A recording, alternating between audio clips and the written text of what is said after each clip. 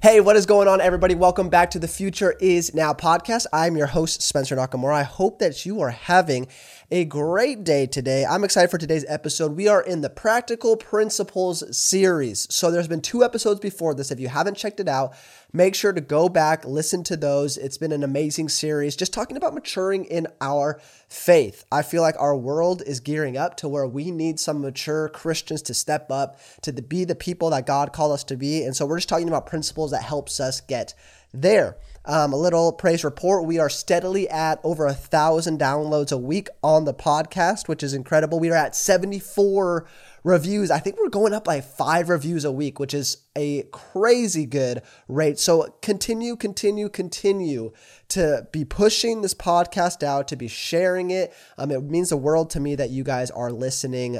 We got some faithful, dedicated listeners on The Future Is Now. And I just appreciate you guys so much. So make sure if you haven't left a written review on Apple Podcasts, make sure to do that. Share this. If you follow me on Instagram at Spencer Knock, go ahead and follow me, DM me, let me know what you love about today's episode. Today we are talking about the principle of solitude. And so with that said, get your hearts and your minds ready for today's episode.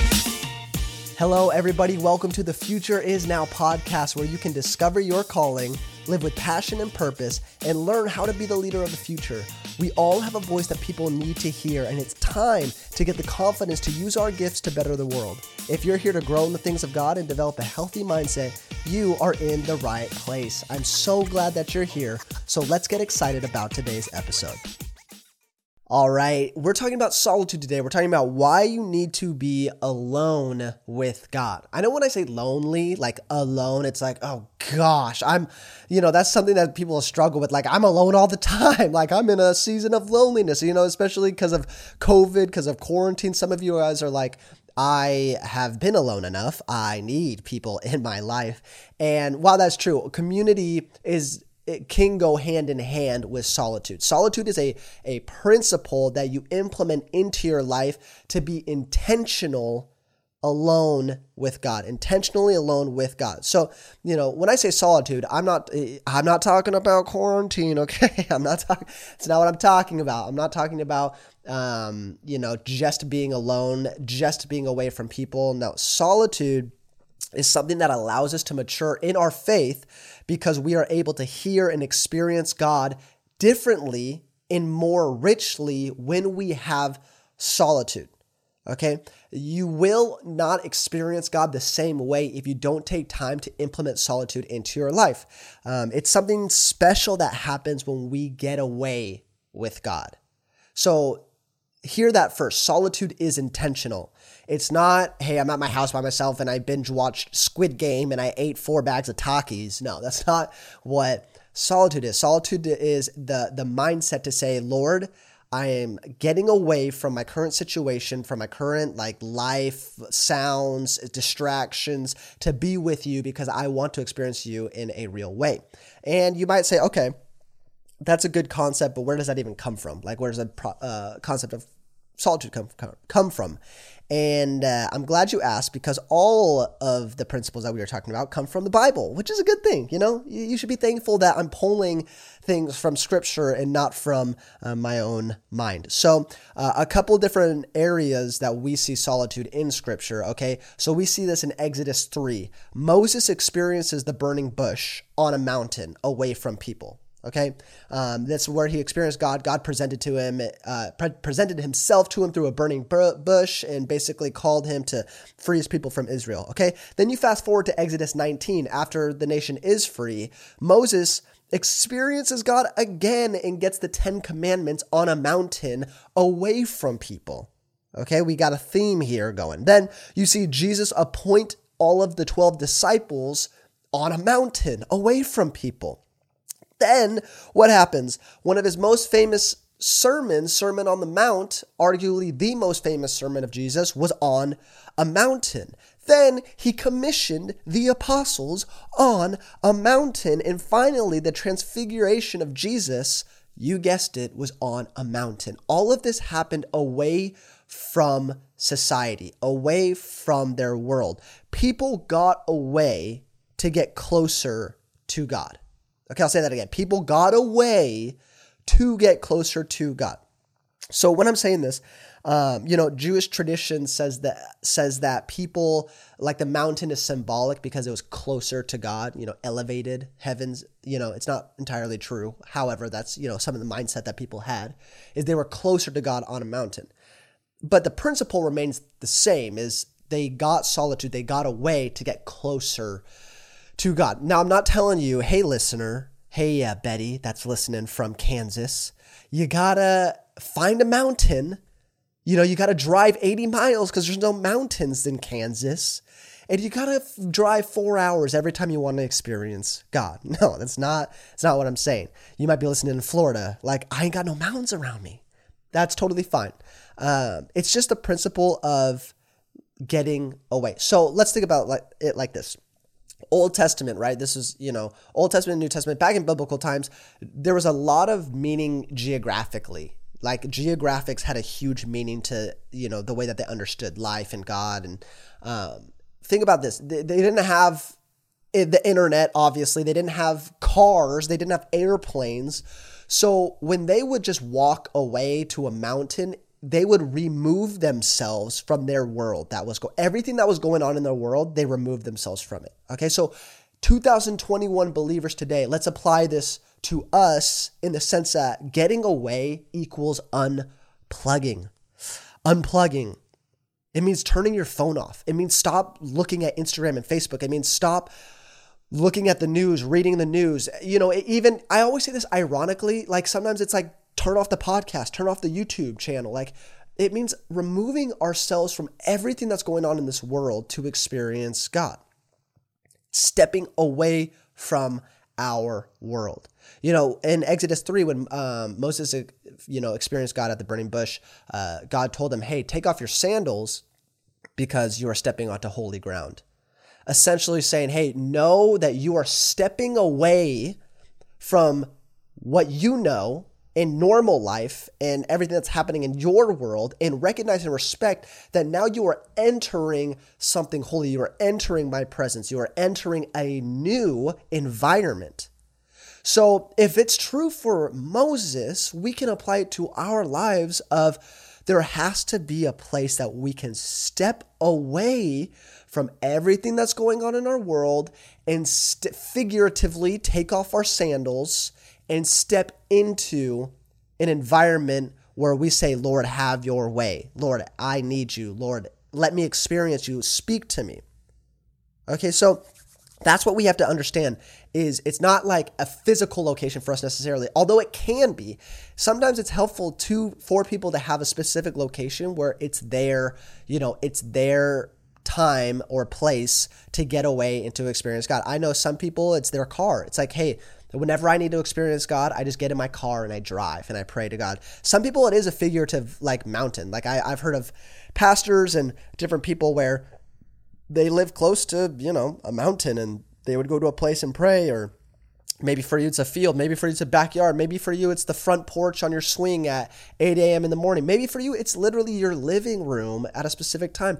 I'm just saying we need to be able to have a place to have solitude, intentional time with God, where we remove everything that's going on in our lives and we dedicate time to God.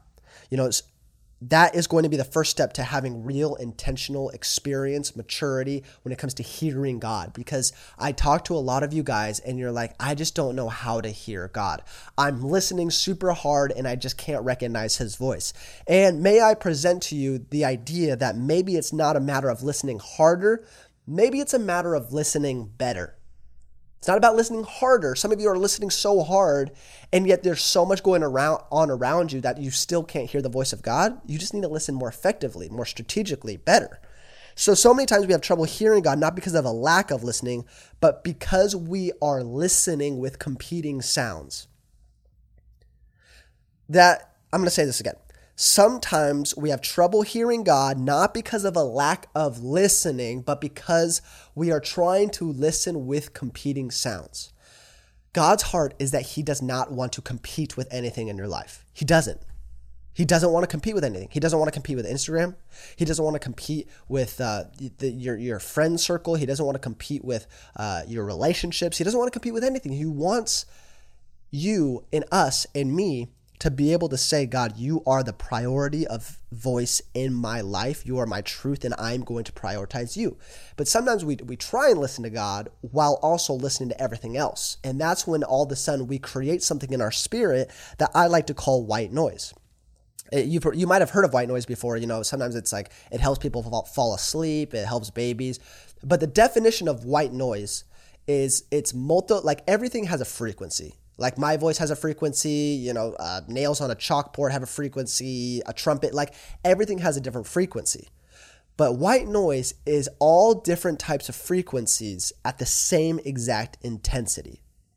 That's what white noise is. So white noise in our spirit is this: all different types of sources with the same priority. We are prioritizing all these different sources of sounds in our lives at the same.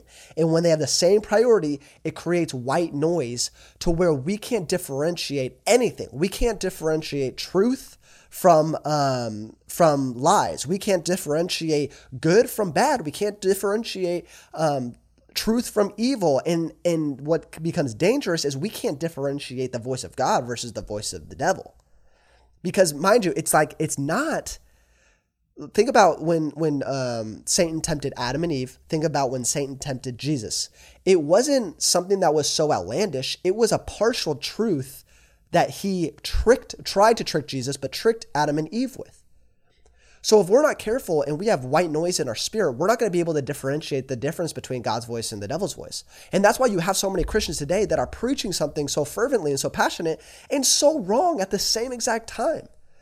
Is because when we give priority to all different sources of noise in our lives, we create white noise in our spirit. And when that comes, we aren't able to properly listen to what God wants to speak to us. I think about it like this. You ever play the game Telephone? Right? A telephone is basically where, so I say a sentence to the person in front of me, but I whisper it to them so nobody else hears. Then that person tells the same sentence from what they heard from me to the next person, and it's a train. And then at the very end, the person says what they think that's the sentence is. But what's crazy is humans have a tendency to warp information and to hear differently. And because of that, although the first mistake might be one word, by the end of it, the message is completely different. So for instance, if I was starting the game of telephone and I said, Spencer is awesome and everybody loves him. Okay. I whisper that to the next person. The next person might hear something a little bit different. And by the time it gets to the end, the last person is like, I think that they said that soup makes great people and people hate toads. Like, what? Like, what do we talk? Like, if you've ever played telephone, you know that by the end, the message is so different than what the beginning was.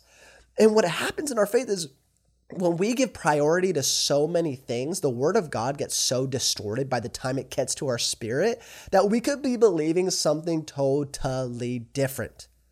So here's what the reason I say that is because the content that you take in, okay, because we can agree with like bad sources. Get rid of bad sources of voices in your life. And in solitude, we're able to really, uncover who God is and what he thinks about us. But what I think that the devil does sometimes is he will get us to listen to so much Christian content versus actually reading the word of God that even that can get so distorted and diluted over time. So let me tell you, Christian content should supplement your faith. It should not be the source of it.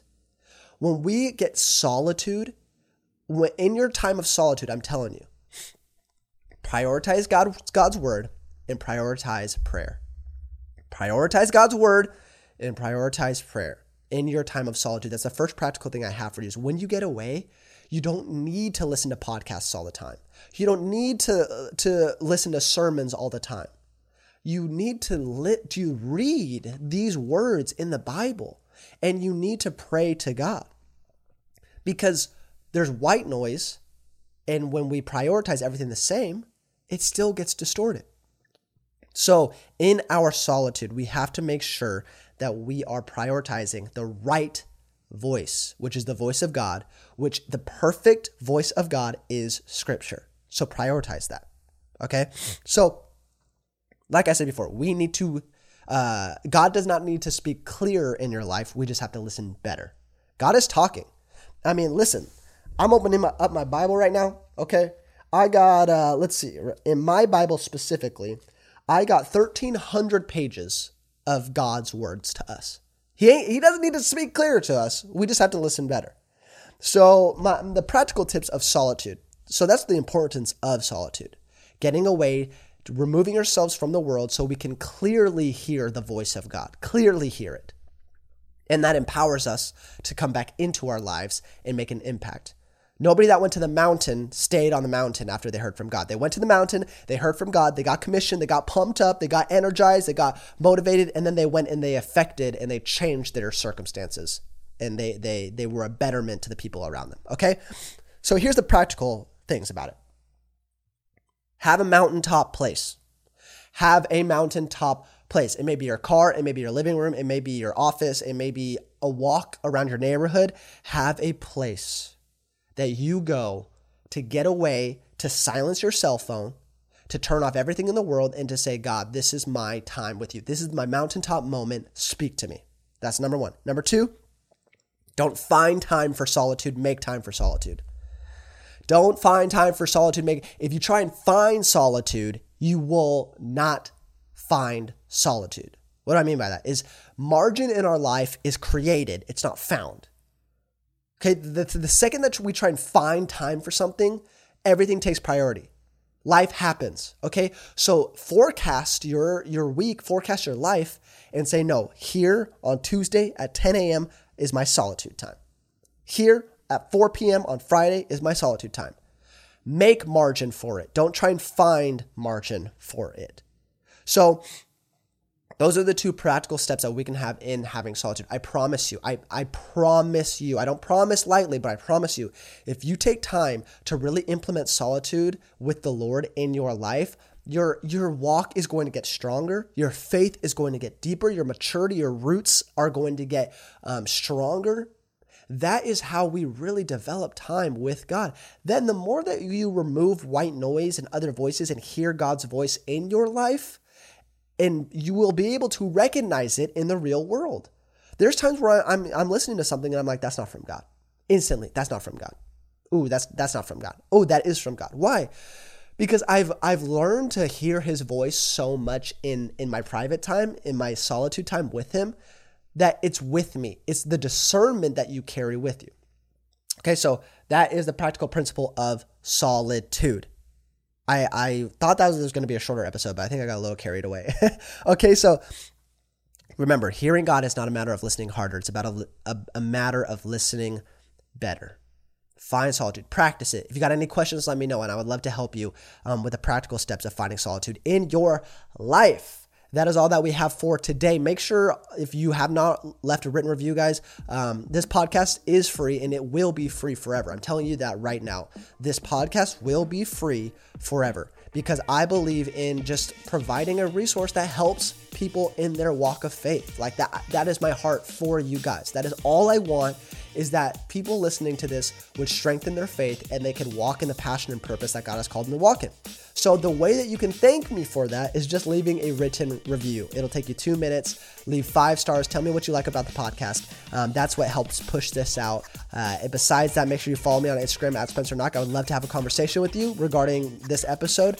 Make sure you binge watch the other practical principle episodes. Other than that, I hope that you have a great day.